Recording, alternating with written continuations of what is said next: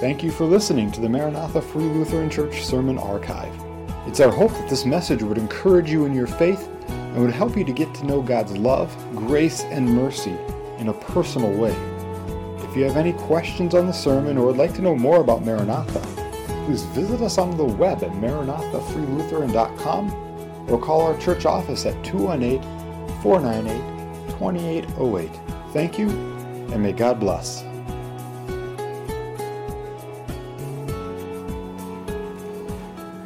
Good to be here today and to worship with you again as we gather here, reminded of what's coming next year. I want to just say thank you to all of you who put in a lot of work to make Vacation Bible School happen each year here. It's an exciting time to see some kids from the community join us as well, and just we'll be praying for a good week here for that. How many of you talk to yourselves? Now, the rest of you just don't want to admit it, right? We may not all talk out loud to ourselves, but we do all have self-talk that goes on in our heads. Paul David Tripp, in a devotional I read a while ago here, says this: no one is more influential in your life than you are, because no one talks to you more than you do. It's a fact that you and I are in an endless conversation with ourselves. Most of us have learned that it's best not to move our lips because people will think we're crazy, but we never stop talking to ourselves. In this inner discussion, we're always talking about God, life, others, and ourselves, and the things we say to ourselves are very important because they are formative of the things we desire, choose, say, and do. End quote. I don't know if you noticed it here today, but as we were singing hymns today, you were talking to yourselves. Look at the hymns in the bulletin. What are the titles of them? And you'll catch this here. The first one we sang, Praise My Soul, the King of Heaven. We're telling our soul, praise the King of Heaven. Be still, my soul. And at the end of the service, bless the Lord, O my soul. We're reminding ourselves, we're exhorting ourselves to praise God. And many of the verses are connected to that very perspective. Well, when we look in the Psalms, we find some examples of self-talk as well. And so we're going to look at a couple of them today. Psalm 42, and we're going to glance at 43 as well. But I invite you to stand in reverence to God's word as I read from Psalm 42.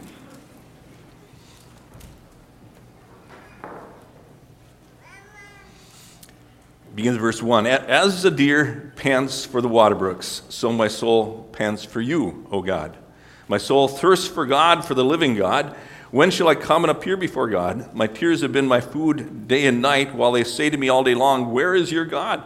These things I remember, I pour out my soul within me, for I used to go along with a throng and lead them in procession to the house of God, with a voice of joy and thanksgiving, a multitude keeping festival. Now here's just self-talk here. Why are you in despair, O my soul? Why have you become disturbed within me? Hope in God, for I shall again praise him for the help of his presence. O my God, my soul is in despair within me. Therefore I remember you from the land of Jordan and the peaks of Hermon, from Mount Mizar. Deep calls to deep at the sound of your waterfalls. All your breakers and your waves have rolled over me. The Lord will command his loving kindness in the daytime, and his song will be with me in the night. A prayer to the God of my life. I will say to God, my rock, why have you forgotten me? Why do I go mourning because of the oppression of the enemy? As a shattering of my bones, my adversaries revile me, while they say to me all day long, where is your God? Why are you in despair, O my soul? Why have you become disturbed within me? Hope in God, for I shall yet praise him, the help of my countenance and my God. Let us pray. Lord God, we thank you for the Psalms and how we can identify with the psalmists and the things they deal with in life. And Lord, we pray that you would speak to our hearts today, even through this psalm, and remind us of the relationship you desired us to have with you. We pray in Jesus' name. Amen. Please be seated. The Psalms that we have in our Bibles really made up the hymn book or psalm book of the Hebrew people of the Old Testament, and there are 150 of them of various lengths. And you might have noticed, if you look in your Bible there, it might say above Psalm 42, Book 2. Sometimes the Psalms are divided into kind of different categories, 5 different books.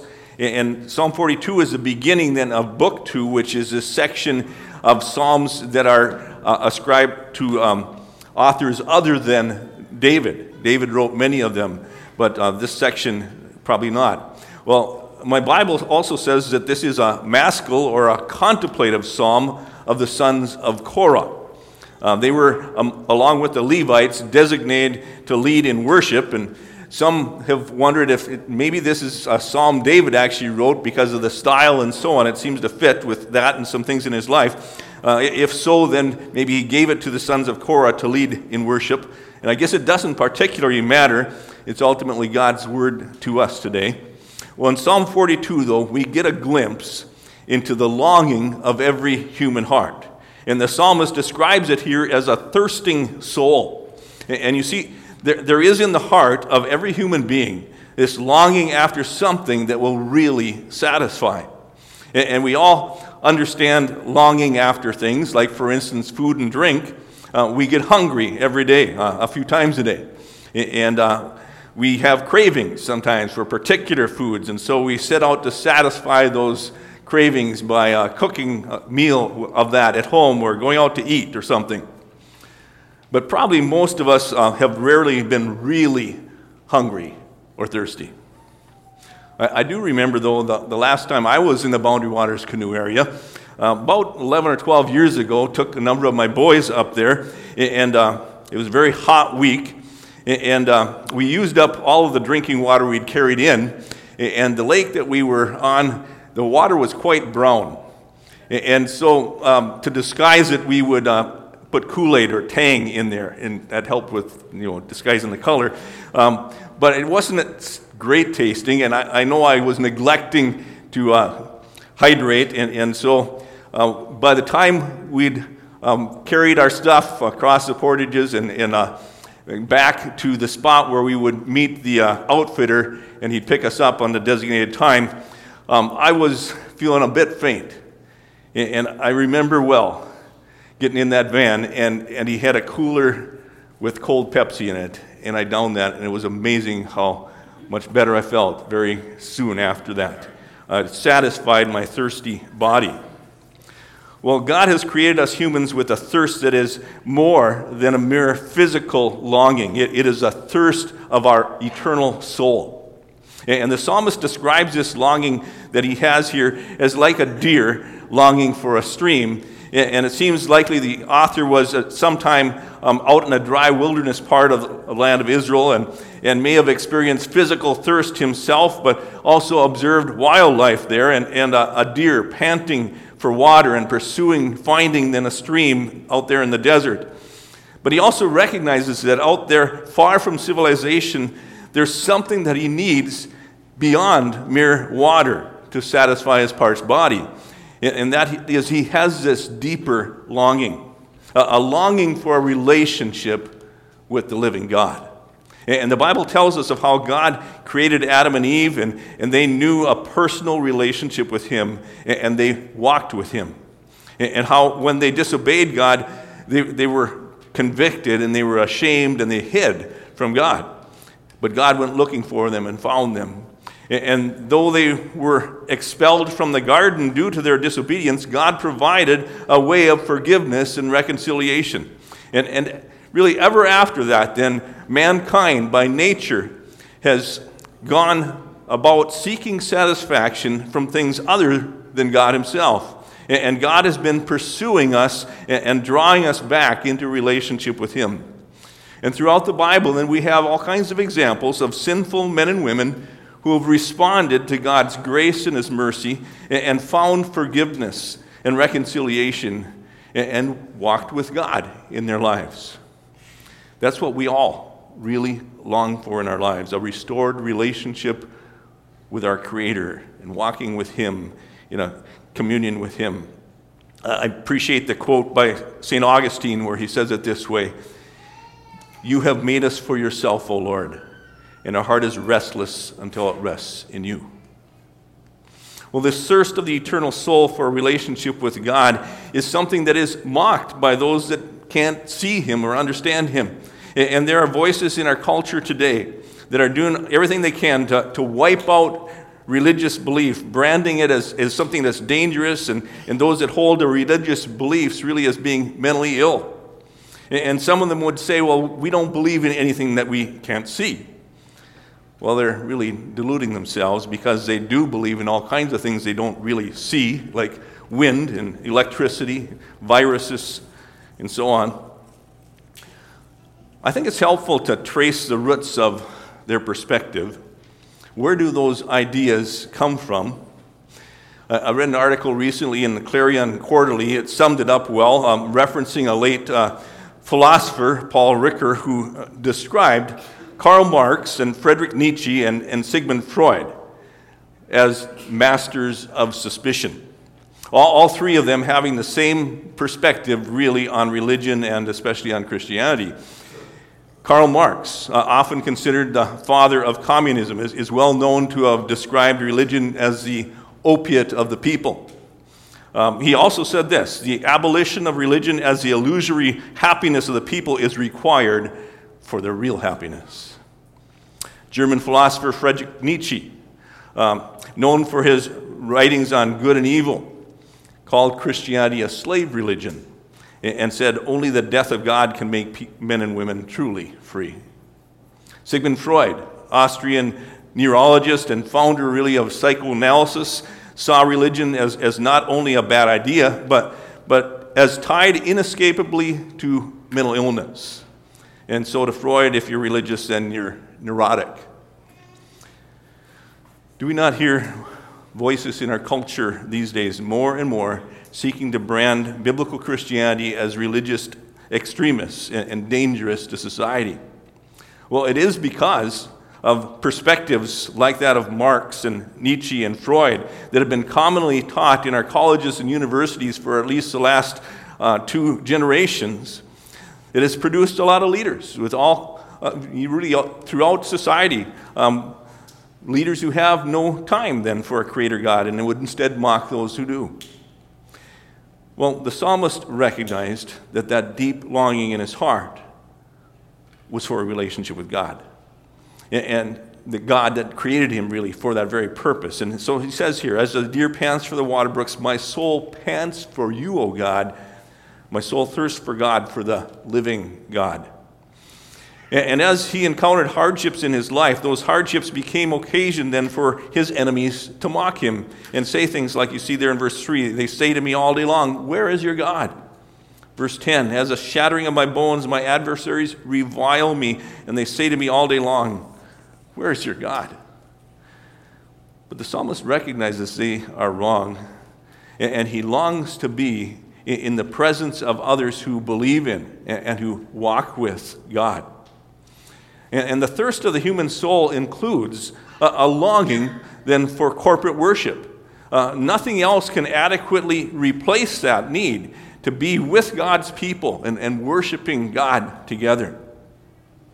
And the psalmist recalls the joyful times in the past for him when he had traveled together with others to the temple there in Jerusalem for worship. And there he speaks about that in verse 4. These things I remember, and I pour out my soul within me, for I used to go along with the throng and lead them in procession to the house of God with a voice of joy and thanksgiving, a multitude keeping festival.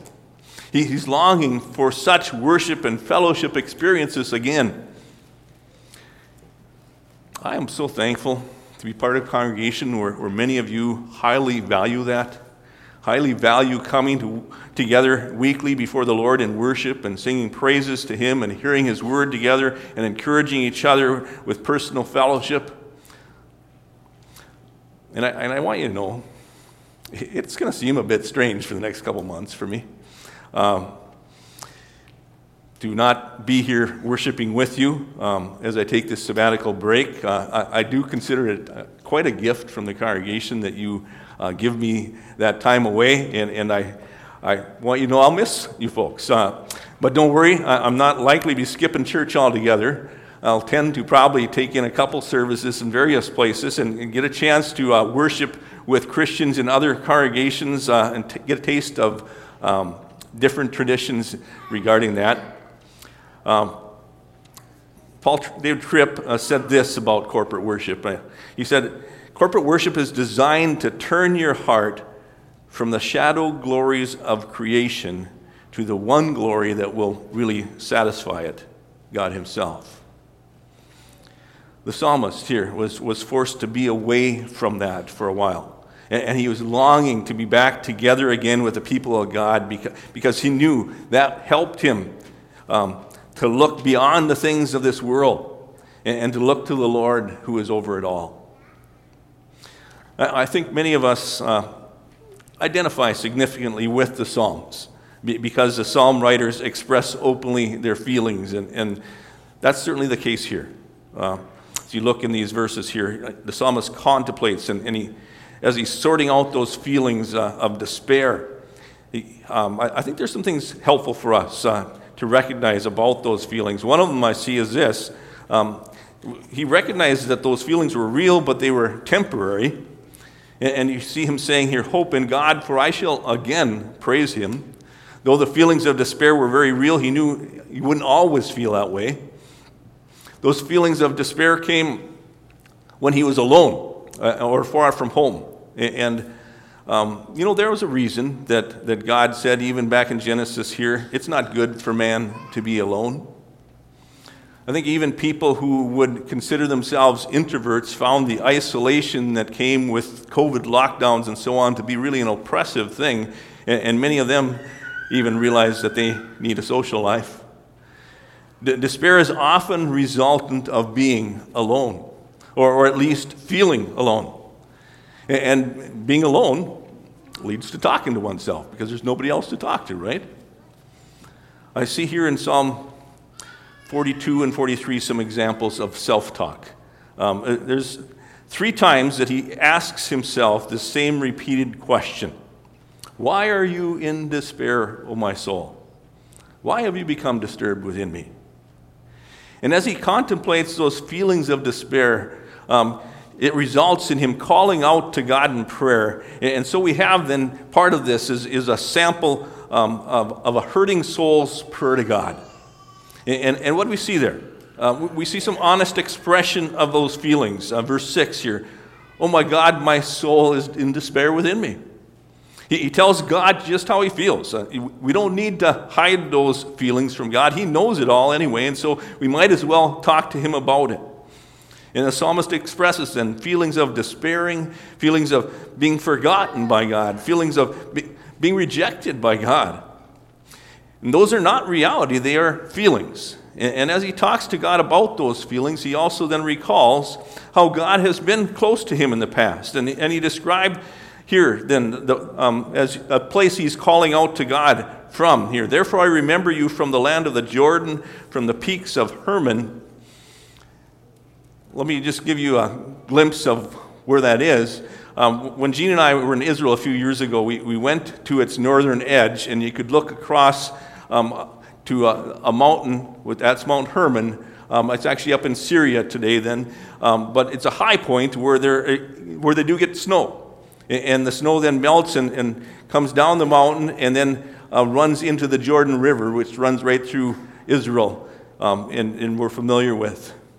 Well, the psalmist may be up in that area, and he describes this water rushing over the waterfalls, along with his emotions here. He says in verse 7, deep calls to deep at the sound of your waterfalls. All your breakers and your waves have rolled over me. So in his prayer to God here, he's recognizing God's handiwork. He's also hearing God's voice, and even in nature. And sometimes when we're out there in nature, our experiences out there remind us of God's awesome power. It makes us feel a bit small, like out there in the boundary waters when you look up there at that vast array of the stars without any electric lights around. And you realize how small we are in comparison to the God who has made all of this vast universe. Well, as we look beyond this here, Psalm 42 kind of flows right into Psalm 43, and there's a similar theme there. The psalmist continues his prayer to God, and there he asks God for vindication. He's disturbed by the ungodly culture in his nation, and he asks for deliverance from the deceitful and unjust man. Well, there is deception all around us these days. And it makes it tough to know who or what to believe sometimes. And our prayer to God, I think, ought to be much like the psalmist here. Then in verse 3 of chapter 43 here, he says this, "Oh, send out your light and your truth, and let them lead me. Let them bring me to your holy hill, to your dwelling place."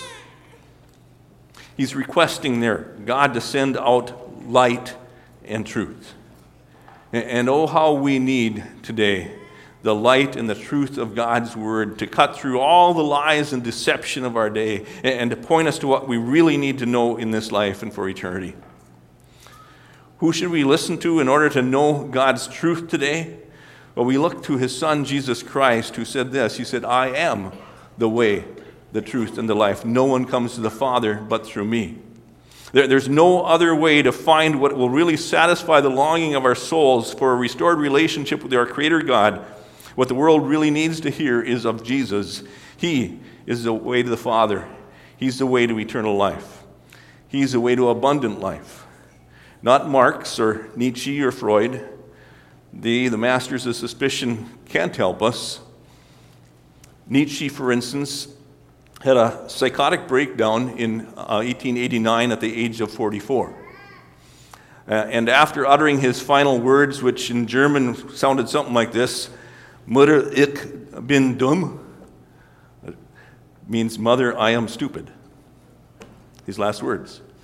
And then he became mute and demented. He spent the last decade of his life, as far as I understand, not talking, but in a mental asylum, and died about a decade later. Karl Marx, having suffered poor health for some time, succumbed to bronchitis at age 64. His last words were, "Get out of here and leave me alone. Last words are for fools who haven't said enough already." Contrast that with Jesus' last words. As he was unjustly hung on the cross to die, his words included, "Father, forgive them, for they know not what they do." Referencing the mission he'd been sent to accomplish, to be the atoning sacrifice for our sins, he declared, "It is finished." And then he said, "Father, into your hands I commit my spirit," and he breathed his last, and he died. But 3 days later, he rose from the grave, and 40 days later ascended back to heaven. His disciple Peter, after that, declared this, "There's salvation in no one else, for there's no other name under heaven whereby we must be saved." The psalmist, as he struggles with feelings of despair here and is mocked by those who don't believe in God, he prays in Psalm 42 and 43, "Oh, send out your light and your truth and let them lead me." And he pledges here that he will continue to worship God. Verse 4 of chapter 43, "Then I will go to the altar of God, to God my exceeding joy. Upon the lyre I'll praise you, O God, my God." As we come to the end of this here, let me sum it up for us who talk to ourselves here today. What should we be telling ourselves when we have these feelings of discouragement and despair? What did the psalmist tell himself? Look back there, and you see these verses here, the repeated statement in verse 5 and verse 11 of chapter 42, and then verse 5 of chapter 43, where he asks the same question. "Why are you in despair, O my soul? Why have you become disturbed within me?"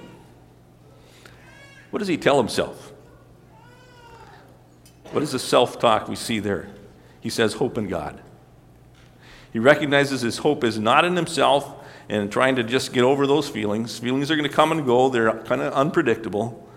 He looks away from himself to the God who has declared his love for him, the God who offers him forgiveness of all of his sins, the God who invites us to come to him with our feelings. And he prays to that God, and he talks to him about this. And then he tells himself, remember how God's helped you in the past. Remember his presence has been there in the past. And he says, hope in God, for I will again praise him for the help of his presence. Hope in God, for I will yet praise him. So one more thing I see in these verses, kind of interesting to me. He says, hope in God, for I shall yet praise him, the help of my countenance and my God. Now, how is God the help of our countenance? Well, our countenance is our face. And our face tends to reflect our feelings, doesn't it? And so the psalmist recognizes that as he looks to God, God lifts the burdens that have been weighing us down and that have been reflected on our face. And so here he says, look to God, the help of my countenance. We too can know a personal God who helps our countenance, helps our face. Let God satisfy the deep longings of your soul as he draws you to himself, as he offers you his grace and his mercy and his forgiveness for all of your sins, and as he offers to help you in the trials of life. And tell yourself to trust him with those worries for the future as well, and let him lighten your load and lift your countenance. And then I think, I appreciate what former AFLC evangelist Ken Penty used to say. If you have the joy of the Lord, then please notify your face. Let's pray. Lord God, we do have so much to be thankful for. As we go through the discouragements of life and the things we see all around us in our world here, at times our faces droop and we frown and we get discouraged and we complain. And Lord, you know it all. And so help us that we would come to you even with those feelings and those discouragements, those worries about the future. And we thank you, Lord, that from the Psalms we get a glimpse in of that personal relationship with you. And we thank you that we can know forgiveness of our sin and eternal life because your word has declared that is available to each of us through the death of your Son, Jesus Christ, on the cross. And we thank you for that. And we ask, Lord, that you would help us each day to look to you and that you would do a work in our hearts and our lives, and that would be reflected in our countenance and our face. And Lord, as we seek to serve you, and as a congregation does that even this week here at Vacation Bible School, Lord, give us joy in our hearts that reflects in our face and points to Jesus. We pray in his name. Amen.